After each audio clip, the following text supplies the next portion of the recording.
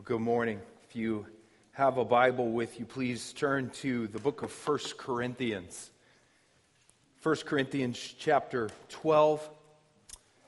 We've been kind of camped out for a few weeks in verses 7 through 11, and that's where we'll be one more time today, and then we'll start moving more quickly through the rest of the chapters we're covering in 1 Corinthians after that. But we'll be in 1 Corinthians again, chapter 12 this morning, and we're going to be reading starting in verse 7. Let me just say, as you turn there, just a tremendous theme of God's mercy there in those songs. Levi kind of pointed that out. Our God is a merciful God. In sending Christ, He was infinitely merciful. He's a merciful God. And do you know that He is glorified in showing mercy to those who cry out to Him for mercy? It brings Him glory to show mercy to those who cry out to Him.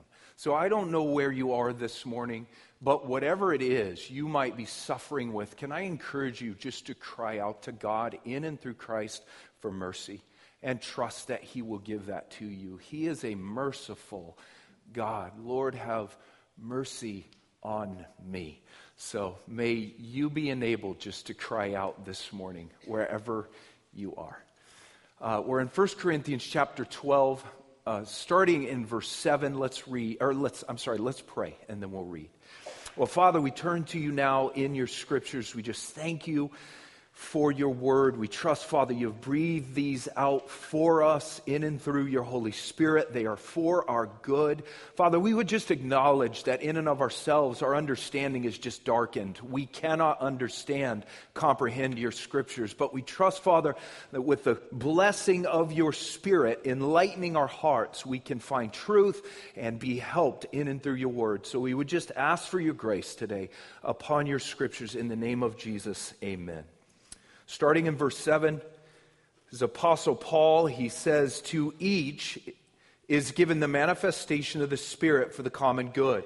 For to one is given through the Spirit the utterance of wisdom, and to another the utterance of knowledge according to the same Spirit, to another faith by the same Spirit, to another gifts of healing by the one Spirit, to another the working of miracles, to another prophecy, to another the ability to distinguish between spirits, to another various kinds of tongues, to another the interpretation of tongues. All these are empowered by one and the same Spirit, who apportions to each one individually as He wills." Amen. May the Lord bless that part of His text as we look at it here this morning. I am preaching a little mini-series here on 1 Corinthians chapters 12 through 14, looking specifically at the gifts of the Holy Spirit. When you become a Christian, you turn to Christ in faith, and you're now trusting Christ in faith. Well, the Bible says the Holy Spirit now lives within you, which is a really cool thing, and the Holy Spirit within you now begins to empower you, begins to work different spiritual gifts in you. And all these spiritual gifts, as we just read, all these spiritual gifts within the body of Christ, they are for the common good of the body of Christ. They're for the upbuilding or the edification of the body of Christ. They're spiritual gifts that help us to live as followers of Christ, spiritual gifts that help us to go together and make disciples of Christ. And in this section of chapter 12, the Apostle Paul, he lists here 9 possible spiritual gifts that the Holy Spirit might work in you. It's not an exhaustive list, as I've said before. There are other spiritual gifts mentioned elsewhere in the Bible that are not mentioned here. And listen, not every believer will have all of the 9 gifts that are mentioned here. Paul makes that clear by saying here, he says, to one believer or to one is given this gift, to another is given this gift, and so on. So we won't all have all the 9 gifts here, but possible gifts the Spirit might work in us. And for the past few weeks, we've been looking at these 9 gifts here individually, kind of describing them, just trying to flesh them out a little bit. 2 weeks ago, we looked at the gifts of faith and healings and miracles. And then last Sunday, we looked at the utterances of wisdom and knowledge. And then also we looked at prophecy. And today now we're looking at the final three groups, or the final three gifts Paul mentions here, which are discernment, tongues, and interpretation. And the first gift we'll kind of focus in on here for a few minutes today is what many would call discernment, or what Paul calls the distinguishing of spirits. If you look again at the middle of verse 10, Paul says, to another believer is given the ability to distinguish between spirits. And I have to move with a little bit of caution here, because as it happened with a couple of the gifts last week, that right there is the only place in the entire New Testament where that gift is mentioned. So we have to be a little bit cautious here. Tough to know for sure what this gift is, but we can maybe make a guess. The Greek word translated as distinguish is the word diakrisis. Here's a definition of diakrisis. It is, if you go ahead and put that on the screen, diakrisis is the ability to distinguish and evaluate, the distinguishing or differentiation of good and evil. So you're discerning, differentiating between good and evil, and Paul uses the word spirits here, ability to distinguish between spirits. But both of the Greek words there are plural. It's not really captured in a lot of the translations. So more literally, Paul says here that to certain believers are given distinguishings of spirits. And again, it's tough to know exactly what Paul is talking about there. Some think he might be talking about prophecy, which he just mentioned. That's possible. But I think Paul is probably referring there to a Holy Spirit ability to discern when there's some type of spiritual influence in a person or situation, and you can distinguish whether it's a good or evil influence, whether it's the Holy Spirit or, say, maybe a demonic spirit. Wayne Grudem defines it like this. He says, distinguishing between spirits is a special ability to recognize the influence of the Holy Spirit or of demonic spirits in a person, or I would say in a situation maybe. You just have an internal discernment of something spiritual going on, and you can distinguish, is that Holy Spirit or demonic spirit? And, you just stop and think about demonic spirits for a second. There's an incredible tendency in some Christians, especially maybe in America, where we have, our first world kind of overly rational brains. It seems that many Christians have this tendency to think that every demon just disappeared in the first century. Jesus and the disciples, man, they had to deal with a lot of demons, and that was a bummer for them back then. All kinds of demons back then. People oppressed by demons back then.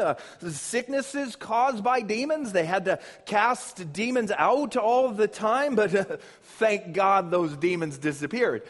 And those demons did not disappear in the first century. Demons are still around, and they are still active today. Now, thankfully, on the cross, Jesus triumphed over all of the powers of darkness. So as a Christian, we don't have to fear demonic spirits, but they do still exist, and they can still torment people at times. They can oppress, they can afflict, they can still cause sickness at times. Why not? They did back then. Why not today? And on some occasions, you think about demonic activity. On some occasions, demonic activity in a person's life is just obvious. And it's clearly demonic. You see it and you can just tell something is not right. It's violent, it's destructive, it's dark. Clearly not the Holy Spirit.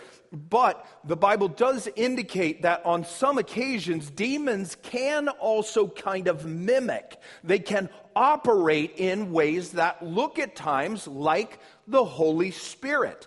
And you can think maybe, 2 Corinthians chapter 11 says that Satan disguises himself as an angel of light. Satan can do things that look at times kind of like it's the Holy Spirit. And you can think back maybe to Moses in the Old Testament working miracles to get the Israelites out of Egypt, and the Egyptian sorcerers there could mimic several of those miracles. It was a demonic power, not the Holy Spirit, but it was still a power that did some things similar to what God was doing. Or Jesus, in Matthew 7, Jesus says that some false disciples, so some people who say Jesus is their master, but Jesus is really not their master, well, many of those false disciples, Jesus said, would be able to do mighty works in his name. So there's some sort of power with many false disciples looking like Holy Spirit power, but it's not. It's most likely a demonic power. And when we think about this and the spiritual activity in our world and the Holy Spirit and demonic spirits, it is important that all Christians to some degree learn how to distinguish between the work of the Holy Spirit and the work of a demonic spirit. Everything that you see that it looks powerful in this world is not necessarily coming from the one true God. 1 John 4:1 says this to all believers, "Beloved, do not believe every spirit, but test the spirits to see whether they are from God." So every Christian must learn to be sober-minded and careful with things that look spiritual. And we must learn how to test the spirits in this world. Is that really the Holy Spirit, or is that a demonic spirit active in this person's life? But with this right here, when Paul mentions this spiritual gift, these distinguishings of spirits, Paul's talking there about something more than just ordinary Christian discernment. Supposedly, or with this gift, it's something more. You have this kind of extra Holy Spirit intuition. You have an internal sense about the things around you, discerning spiritual things at times when other Christians might not be, and you're able to discern at times, well, that's a Holy Spirit, or that's potentially demonic. Sam Storms says this. He says, distinguishings of spirits or discerning between spirits is probably a supernaturally enabled sense or feeling concerning the nature and source of the spirit in a particular situation or person. And you just pause and think about this thing. We see maybe a few examples of this type of thing in the New Testament. There are a couple times in the book of Acts, Peter first on one occasion, and then later Paul did a similar thing. But both Peter and Paul, two separate occasions, they looked at a different man. In both cases, the scripture calls them magicians, but they looked at these men who supposedly had some sort of power. They were doing some legitimate things, but both Peter and Paul discerned that it was a demonic power on both occasions. Or in Acts chapter 16, there was a slave girl. She had power, the Bible says, to tell people's fortunes, which may have meant that this slave girl could in some way tell the future to some people. We don't know what that looks like, but the Bible says she could tell people's fortunes. There was some sort of power. And she didn't look all that bad for a while because she started following Paul and Silas around, and she was saying repeatedly, "These men are servants of the Most High God who proclaim to you the way of salvation." She just kept saying it over and over again. Sounded great, the things that she was saying, but Paul sensed that she was energized by a demon, and Paul cast the demon out of her. So we don't know, but those are possible examples of what this distinguishing of spirits could be. And this distinguishing of spirits, this gift could maybe work a number of different ways today. Someone might have what seems to be just a mental illness. It appears to be just psychological, emotional issues, but with this gift, you might just have this sense with this person that it's maybe also some type of demonic influence in this person's life. Now listen, we just need to be very careful with that type of stuff, because lots of mental illnesses, they are just psychological, they're emotional issues, they require medication, they require counseling, but it could also maybe at times be some sort of demonic influence in that person's life, and this gift might help you just to sense that there's something else maybe going on with this person. Or maybe you go to certain places. You may have heard before some Christians say, I just had this internal check that something was not right there. And you may go to a certain place or a certain home or a certain room. Maybe you go to some town, or you just encounter some person off the street, and this internal radar just kind of goes off, that something is not quite right, possibly some sort of demonic influence there. Or my mother, on one occasion when my sister was very little, my sister was in the other room watching a cartoon, and my mother said that on this particular occasion, she just had this internal check about this cartoon, and almost said just a sense to go in and check on her. And my mother went in and found my young sister at the time on the floor, kneeling in front of the TV, imitating what they were doing in this cartoon. Her arms raised above her head and saying, "Oh, mighty Isis." And my mother was able to stop her and talk with her, but just this internal check that something was not right, that there was potentially some sort of spiritual influence that was not good in this case. And we don't know. All of those are possible examples of this distinguishing of spirits, this internal Holy Spirit ability to discern at times when there's some type of spiritual influence in a person or a situation, and you can then maybe distinguish whether that influence is good or evil, whether it's the Holy Spirit or it is a demonic spirit. And you just think about that thing operating, and it would be a very, very important gift for us. Sam Storm says this. He says, I can't think of another spiritual gift that is so desperately needed in the life of the church today.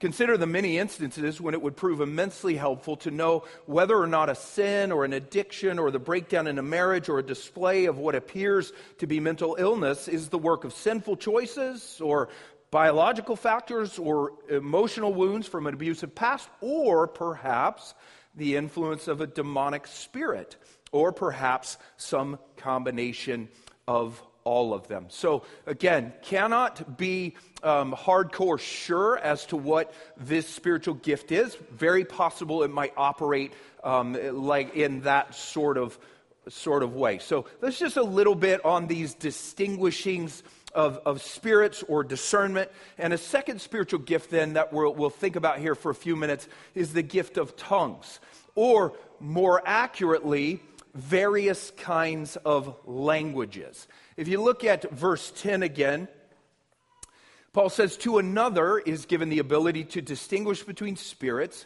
to another is given various kinds of tongues or languages, as we'll see in just a second. And listen, as I said last week with the gift of prophecy, I'll leave most of what I say about tongues for a little bit later, because 1 Corinthians chapter 14 is all about prophecy and tongues. So today I'll just kind of give a little bit of a description and make a few points. Just know that I will get back to this later, give a little more background, maybe a little more biblical support than for what I say here today. And listen, as we just kind of wade into this thing with this gift of tongues or languages, let me say this. You might be a cessationist here today. We've talked about this in weeks past. You might believe that certain gifts have ceased today. They ceased back in the first century when the apostles died. Most cessationists I know, I have many cessationist friends, they believe that this gift of tongues has ceased. It is no longer active today. If that is you, then listen, all the grace in the world to you. You have freedom to believe that. You have freedom to be here. You have freedom to be a member of this church. We love you. We're grateful for you. Just do want you to know that the elders here are not cessationists, but we are continuationists. We believe all the gifts in the Bible still continue today, including this gift of tongues. We do believe that the Spirit can and does still empower at times different believers to speak in various languages. It could be a rather consistent gift in your Christian life, operating frequently throughout your Christian life, or it might be more occasional. We don't know. In your Christian life, the Holy Spirit may be just empowering you once or twice to speak in another language. But the elders believe this gift still functions, and we just decide that we won't divide over this gift of tongues. So we're really grateful. We rally around the cross. There's unity around the cross. This is more of a non-essential issue. It's not essential for your salvation. So there will be believers on both sides here, and there's freedom to be on both sides. But just know where the elders of this church do stand. So just thinking here for a minute about this gift of tongues. What is this thing exactly? And you just even wade into the water of tongues and you're getting in trouble. Because, man, we've seen so many abuses in our world with this gift. You just mention tongues in a congregation like this, and people begin to think about, you're talking about snake handlers or something, eyes rolling back in people's sockets, you're on the verge of a seizure, and everybody all at once just babbling uncontrollably in all these weird syllables, complete chaos. And we would say, when you see something like that, that's probably not the gift of tongues. That probably is pure emotionalism, or maybe you need the distinguishings of spirits at that point to know what's Holy Spirit and what is demonic. So what is this gift? Well, for starters, that word tongues, it is a bit misleading. We hear the word tongues, and we typically just think of this physical organ in our mouth. But Paul is talking here about languages. The Greek word is glossa. It can refer to your tongue, the organ in your mouth, but glossa can also refer to languages, which is the sense here. And we know this sense, we just don't use it like this much. Think about when people would talk about your native tongue. Well, they're not talking about the tongue you were born with. They're talking about your birth language, your native language. And that's what they, in the first century, that's how it worked. You talked about tongue. It wasn't just the thing in your mouth. It was your language. So Paul's not talking here about the Spirit just doing something with this organ in your mouth, just kind of some frenzied, uncontrollable movement of your tongue. No, Paul's talking here about the Spirit empowering believers to speak in various languages. And Wayne Grudem says this. He says, the Greek word glossa, translated tongue, is used not only to mean the physical tongue in a person's mouth, but also to mean language. In the New Testament passages where speaking in tongues is discussed, the meaning languages is certainly in view. It is unfortunate, therefore, that English translations have continued to use the phrase speaking in tongues, which is an expression not otherwise used in ordinary English, and which gives the impression of a strange experience, something completely foreign to ordinary human life. But if English translations were to use the expression speaking in languages, it would not seem nearly as strange and would give the reader a sense much closer to what first century Greek-speaking readers would have heard in the phrase when they read it in Acts or in 1 Corinthians. So, man, when we talk gift of tongues, please think gift of languages. Paul's speaking here of various languages the Spirit could empower believers to speak. What are these languages that the Spirit could empower believers to speak? Well, could be a number of things. The Spirit could empower a believer to speak a foreign human language that you could not previously speak. And we see that at Pentecost in Acts Chapter 2, all the believers there at Pentecost, they were suddenly empowered by the Spirit to speak these foreign human languages, the languages of the people who were there in Jerusalem at that time. And the people there in Jerusalem then, they heard, Acts 2:11 says, they heard in their own languages, in their own native tongue the mighty works of God. They heard the disciples praising God in their own native tongues. And listen, could the Spirit do the same type of thing today? Could the Spirit empower a Christian to speak in a foreign human language that Christian did not know before? Absolutely. The Holy Spirit or God is all powerful. He can do anything. Absolutely. If he can make a donkey talk in the Old Testament, then surely he could empower a Christian to speak in an unknown foreign language, a language they did not know previously. And there are actually many reports where Christians in different settings around the world, they could suddenly and very supernaturally speak in a foreign human language that they couldn't previously speak. And somebody there then heard them speaking in their own native tongue, praising God. And they were just blown away by the power of God, and they were saved. There are reports of that around the world. The speaker didn't know the language, but the people listening did, one or two or however many in the group. And listen, some Christians believe that since there in Acts 2, it was foreign human languages that were spoken. Some believers believe then that this gift of tongues must always be in a human language, unknown to the speaker, but known to others. But here in 1 Corinthians, we see something a little different. Here in 1 Corinthians, it is not that the language is just unknown to the speaker, but known to some hearers. No, in 1 Corinthians, Paul talks about languages that are unknown by both speakers and hearers. Languages that are unknown by anybody in that context. And once again, it could just be that it's foreign human languages being spoken that just no one understands. But it is also possible that Paul is referring here to some sort of non-human language that doesn't follow the patterns of any known human tongue. Paul says this in 1 Corinthians 13:1. He says, "If I speak in the tongues of men and of angels, but have not love, I'm a noisy gong or a clanging cymbal." Now, it's possible that Paul was just exaggerating there. If I speak with whatever tongue, the greatest tongue on the planet, but I don't have love, I'm nothing. He could have been exaggerating, but maybe not. Paul's clearly referring there to this gift of tongues, and it does seem he could be indicating there that it was some sort of angelic spiritual language. Could God do that?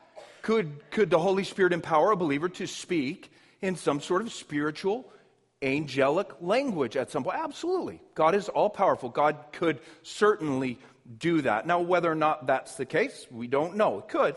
Or 1 Corinthians 14:2, Paul says this. He says, "For one who speaks in a tongue speaks not to men, but to God, for no one understands him, but he utters mysteries in the Spirit." And just catch the phrase, no one understands him. Uttering some sort of mysteries in the Spirit, and Paul says, no one understands him. No one in the church at the time understands him, and Paul says later, no unbeliever who enters understands him. So Paul doesn't seem to be indicating there that some people somewhere in the world would understand him. No, Paul seems to be indicating there that no one would understand this person speaking this language. He says, no one. And that's the reason that tongues must be interpreted in the church so people can understand. Now, it could be, again, that it's just a foreign human language that no one in the room happens to understand. Maybe a human language that's spoken on the other side of the world somewhere, but nobody in the world understands it, and so there needs to be an interpretation. But it could also maybe be some non-human, spiritual, angelic type of language that truly no one understands. And we just don't know. But here's the thing. At the end of the day, does it really matter all that much? Because the languages that Paul's talking about in 1 Corinthians, no one understands them. No one in the room understands them, not the speaker or the hearers. So does it really matter what kind of language it is, whether it's an unknown human language or an unknown non-human language? Either way, it's an incomprehensible language which must be interpreted if it's spoken inside of the church. So don't know exactly what the languages are, but when it's spoken in church, it must be interpreted. We'll get to that. Well, what then is the content of these various languages that the Spirit might empower believers to speak at times?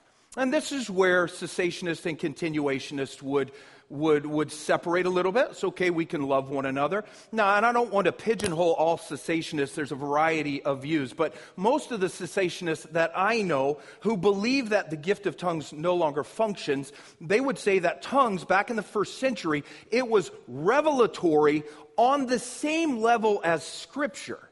In the sense that before the Scriptures were complete, God revealed things to His people through this gift of tongues. God divinely communicating to His people through tongues important redemptive historical information, things that were on a par or on the same level as Scripture itself. So, the argument goes, once the books of the Bible were complete and the biblical canon was closed, well, God's people no longer needed that in the moment, revelatory, scripture level type of stuff from God, and therefore the gift of tongues then ceased. And completely respect my cessationist friends in that argument. I just find very little biblical support for that argument, that tongues was scripture level revelation from God to His people until the Scriptures were complete. I just cannot find that in Scripture. No. How does Paul describe this gift of languages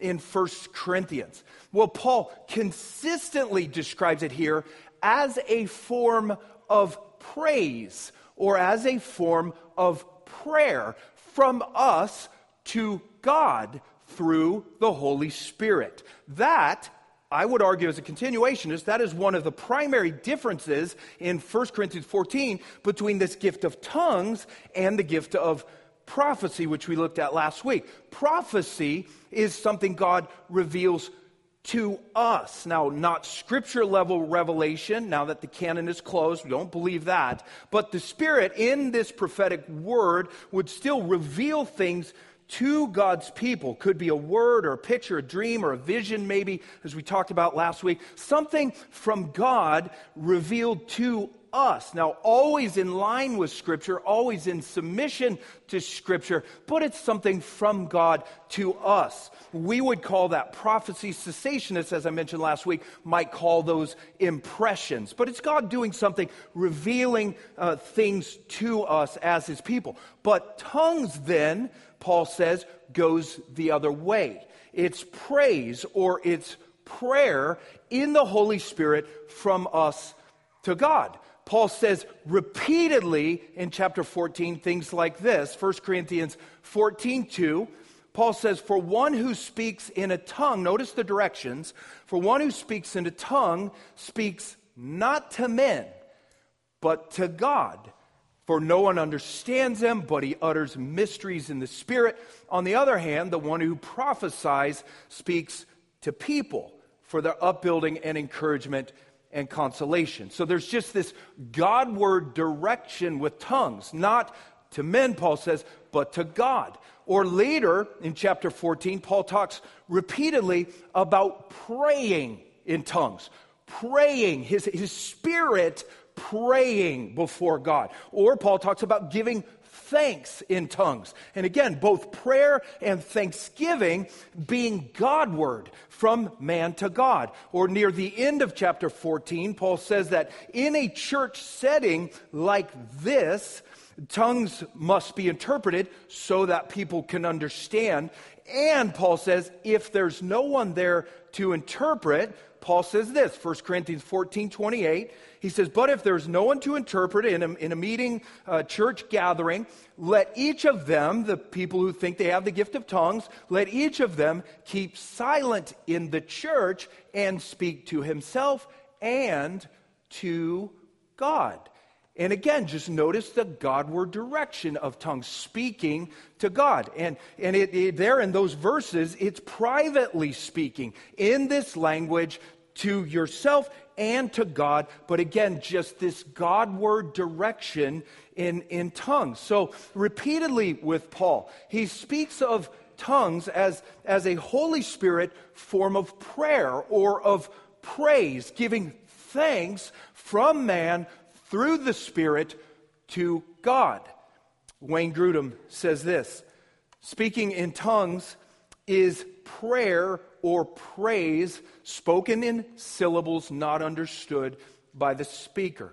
Or Sam Storm says this: the primary purpose of tongue speech is addressed to God, whether it be in praise or prayer. Now, if you're a cessationist, obviously you're going to think tongues is something very different and that tongues has ceased.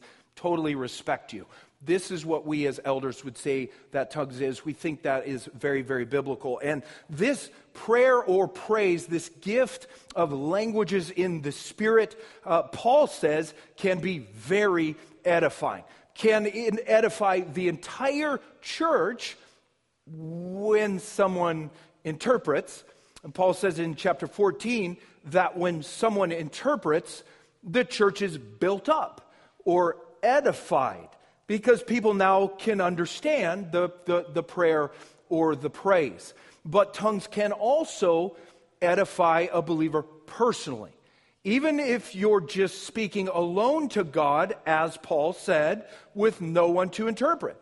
That's when you're speaking alone to God. There's no interpretation, he said. You don't have the interpretation, so you're speaking alone to yourself, you're speaking to God, and it is edifying. 1 Corinthians 14:4, Paul says this: the one who speaks in a tongue builds up himself. So, this spiritual form of prayer or praise that edifies. It builds up the speaker, even when there's not interpretation, and when there is interpretation, it can edify or build up the entire church because the church now understands what is being spoken there. And listen, many Christians do find this gift to be very edifying, very, very strengthening. There's a woman, Jackie Pullinger, Christian woman. She has ministered now for almost 50 years as a missionary in Hong Kong. She was actually very young when she sensed a call to the mission field, and she got turned down by several missions agencies. And her pastor actually said, if you feel called to the mission field, maybe you should just get on a boat that's going a long way and pray about when you should get off. And she did. And she literally took a long boat to China, I think is the way it goes. And she found herself in Hong Kong, in one of the hardest places, and she's been there for 50 years now, ministering in what is called the walled city, working with runaways and prostitutes and heroin addicts. And Jackie says that once she leads a heroin addict to Christ, she will then pray fervently that God will give this new believer the gift of tongues, because Jackie says she's found that those who do receive the gift find tremendous relief from their heroin withdrawal symptoms when they pray in tongues. She says there's a much higher delivery rate from heroin addiction with those believers who would receive that gift of tongues.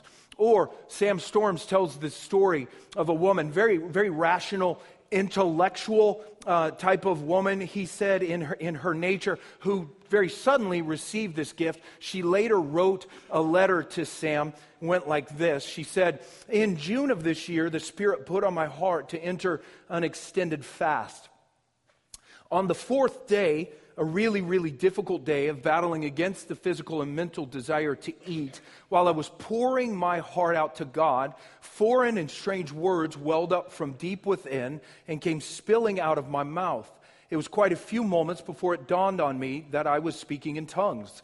Over the next days and weeks of the fast, I was able to use this gift to battle against severe temptation. I doubt whether I would have had the physical, mental, and spiritual strength to complete the fast without it. I felt as though the Spirit of God within was interceding to the Father on my behalf, which is a reference to Romans 8, where Paul says the Spirit within us intercedes on our behalf. The Spirit somehow praying or interceding from within us. We don't know if he was talking about tongues there, but that's one thing the Spirit does, is intercede, Paul says, with groanings that cannot be uttered. Can the Holy Spirit join with your spirit to pray through you, maybe in ways you wouldn't understand with your rational mind? Absolutely. God can do anything. And she finishes here, the gift remains with me. I feel most moved to use it during times of deep intercession or deep praise. And just pause for a second, because I think there's a mindset out there that if you would talk about speaking in tongues, you're a hillbilly. You're a hillbilly, you're a snake handler, you're just plain weird, especially in very intellectual, rational places like the East Metro and the Twin Cities. And so let's just back up and think, can God potentially do something like this? We would say absolutely yes, God can do this. He can empower people to speak in tongues that they don't understand for His glory and for the common good of His church, whatever that might look like. If He can make a donkey speak, He can for sure do that. So it's just a little bit of the way the elders here would see this gift of tongues working. A prayer or a praise addressed to God through the Spirit in words or syllables not understood by the speaker unless the Spirit enables that believer or some other believer to interpret what was being spoken there. And something just to note here, because there's all kinds of abuses with tongues in especially the American church, I think, and now we're passing that around all over the world. One of the abuses is to say that this gift of tongues is uncontrollable. It's just some sort of frenzied speech that you just can't control. It just comes upon you and boom, it's this ecstatic speech and it just goes. That's not biblical. Paul says that in a gathered setting like this, if there is no one to interpret, what does he say? Then let the tongues speaker keep silent and pray only to himself and to God, which means that it can be controlled. I was preaching at the Union Gospel Mission. This was maybe a year or so ago, and there were a couple of people ministering with me that night. You may have seen this. Right in the middle of the message, a man jumped up and started calling out, uncontrollably, it seemed, in a supposed word of tongues. And I asked him to stop. Not because I don't believe in tongues, I do, but because the gift of tongues is not uncontrollable, and because Paul says in chapter 14 that everything in a service like this, including tongues, should be done decently and in order. There is a biblical order for the use of tongues in a gathered setting. We'll talk more about that, but to act like it's uncontrollable, that's not right. And I actually said to the gentleman when he stood up and did that, I said, please stop. There's a time for maybe exercising that, but the Holy Spirit does not interrupt himself. And if I am speaking in the Spirit, then you are not speaking in the Spirit, because the Spirit does not do those types of things. One final point I'll make about tongues is, and this is another abuse that's gone out there, not every believer has the gift of tongues. That's not biblical. Some would argue that if you truly have the Holy Spirit, if you're truly a Christian, well, the evidence of your Christianity, the evidence of the Spirit will be that you will speak in tongues. And if you don't, well, you might not be saved. It's just not biblical. Paul says here that to another, or to some Christians, is given various tongues. And Paul says at the end of chapter 12 here, do all speak in tongues, do all interpret, do all prophesy? And the Greek there is crystal clear. His answer is no. All Christians do not speak in tongues. So that's just a little bit on this gift of languages, the way the elders here would view it. We will not forbid speaking in tongues here, because that is a clear apostolic command. 1 Corinthians 14:39, Paul says, do not forbid speaking in tongues. So we won't forbid it, but we will aim to practice it biblically, and we will talk about that later on. So that's discernment, or the distinguishings of spirits. That's a little bit on tongues. And finally, the last of the 9 gifts that Paul mentions here in this passage, very briefly, is the interpretation of tongues. If you look again at the middle of verse 10, Paul says, to another, Christian, is given various kinds of tongues, To another is given the interpretation of tongues. And this is now the ability to interpret a language that the Spirit might empower you or someone else to speak. It's now the Spirit interpreting or translating what was just said. Sam Storms says this. He says, the interpretation of tongues is the Spirit-empowered ability to translate a public utterance of tongues into the language of the congregation. So a spiritual ability, Holy Spirit ability to translate a language the Spirit might empower somebody to speak, which is so important because Paul says emphatically in these chapters that any word of tongues spoken in a gathered setting, spoken in a church service like this, or spoken with other believers around, or spoken even in a life group maybe, it must be interpreted so that people will know what is said. Paul says this, 1 Corinthians 14:13. He says, therefore, one who speaks in a tongue should pray that he may interpret. Which indicates, by the way, that you can apparently pray for additional spiritual gifts. You have the gift of tongues, Paul says. You feel the Spirit has given you a message. Well, great. But then pray, Paul says, that the Spirit will also then give you the gift of interpretation so that the entire church can understand. Just a little indication there. You can pray for other spiritual gifts. Or if you don't receive the interpretation of a certain thing in tongues that you feel the Lord is directing you to speak, if you don't have the interpretation, then there needs to be someone else there that you know of who does have the gift of interpretation. 1 Corinthians 14:27 again, Paul says, if any speak in a tongue, let there be only two or at most three, and this is in a church setting, let there be only two or at most three, and each in turn, and let someone interpret.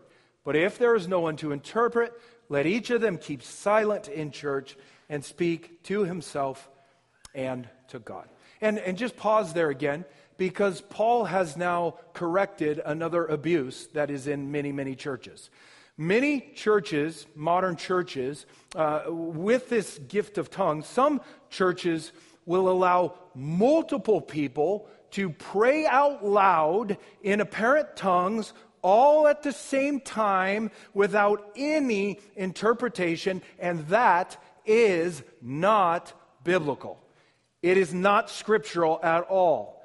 Paul says, let there be two, at the most three, and each in turn, or one at a time, and let someone interpret. And if there's no interpretation, let them keep silent in the church and pray only to himself and to God. That is a very clear apostolic command.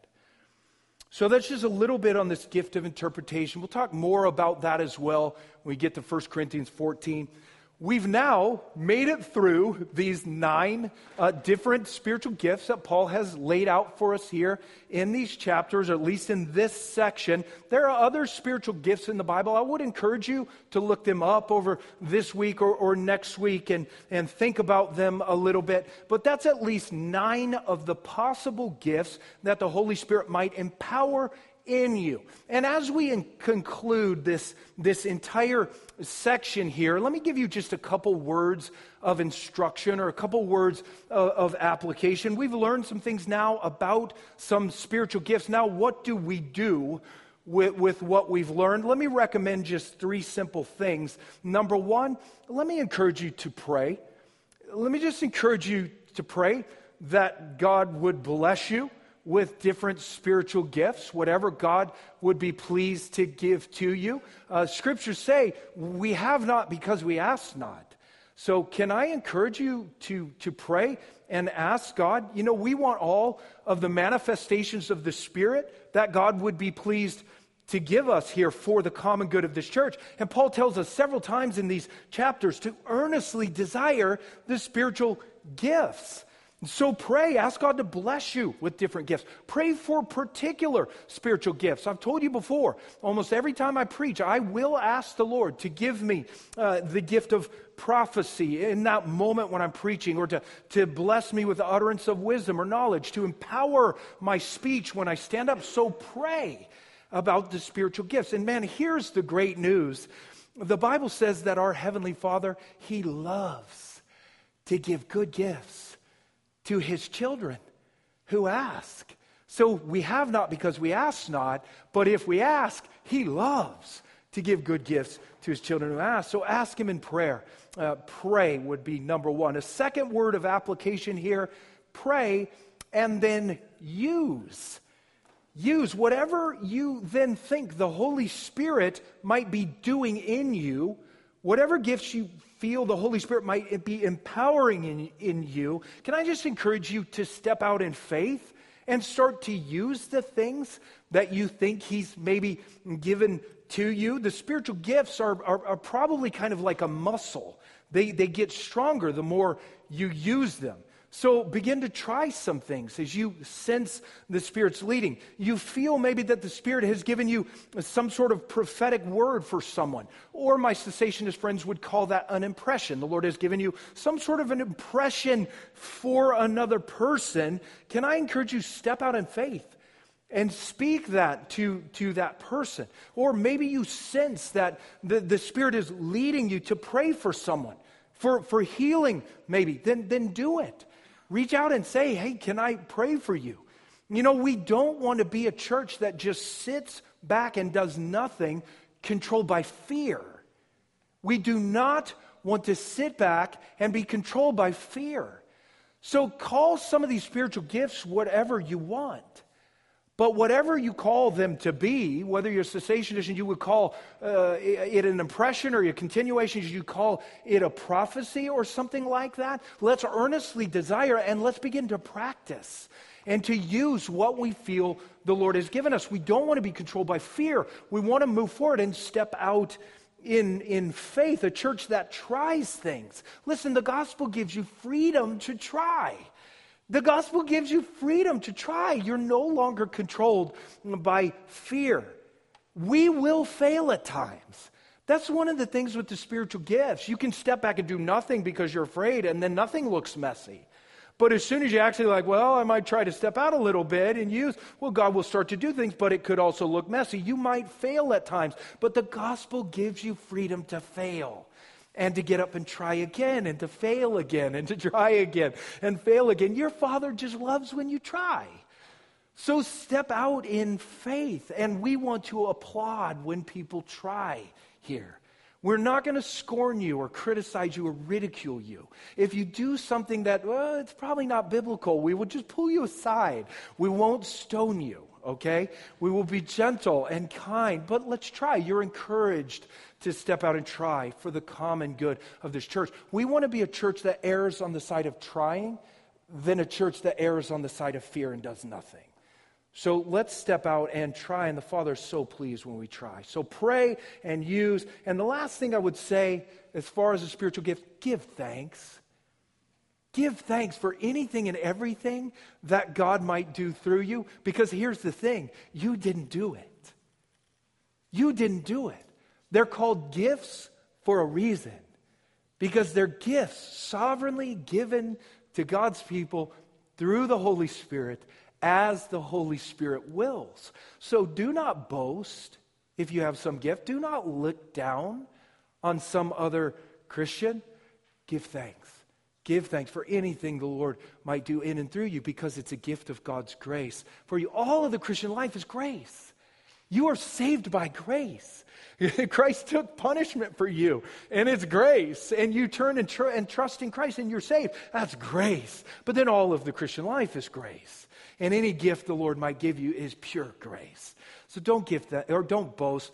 Let's give thanks. And may the Lord be pleased to bless our church with many, many, many wonderful manifestations of the Holy Spirit. So, Father, we just bless you. We thank you, Lord, for these gifts of the Holy Spirit. However people here might see them and view them, we thank you that your Spirit is alive, that your Spirit is active and living in the church. We thank you, Father, that the Holy Spirit who lives within us is the sovereign, omnipotent God of the universe who can do anything. And we trust, Father, that the Holy Spirit within us can lead us very intimately, very, very specifically.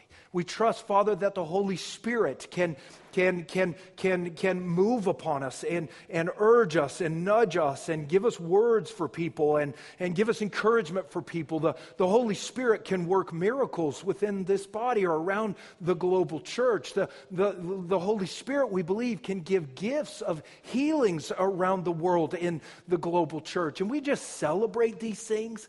Father, we do not want to be a church that just sits around and argues about wording. What do we call it? What do we call it? Father, help us not to divide like that. Father, can we just join together around this truth that you are the omnipotent, sovereign God of this universe, and you have given us your Spirit. And this Holy Spirit can do all things as the Spirit wills. Father, give us faith to believe it. Give us faith to look for the leading of the Spirit. Give us faith to be expectant when we come in here on Sunday mornings. May this not just be for people here a transformation of knowledge. I pray, Father, that all of the believers of this church would come in expectant on Sunday morning. This is the living God I'm coming to worship in and through Christ. He is here. Jesus, you promised wherever two or more believers gather together, you'd be there in their midst. So you're here. Father, cause us to be expectant. I just ask that you drive fear out of our midst. The fear of failing, or the fear of being wrong, or the fear of doing something in error. We just thank you, Father, that you're not strict like that you're gracious to your children. And like little children learning how to walk, when they fall down, the parents don't scold them for falling. The parents celebrate that they walked, that they took a step, and that's who you are. Good and generous and gracious Father who loves your children. So, Father, help us to view you like that. Help us to view you as a loving God who works in and through us. And, Father, give us faith to try and to fail and to get up and try again. And just lead us, Father, over time to do things biblically in ways that would be decent and in order, in ways that would glorify you, in ways that would promote the love and the unity of the church here and the church around the globe. So we bless you and thank you now, Father, in the name of Jesus.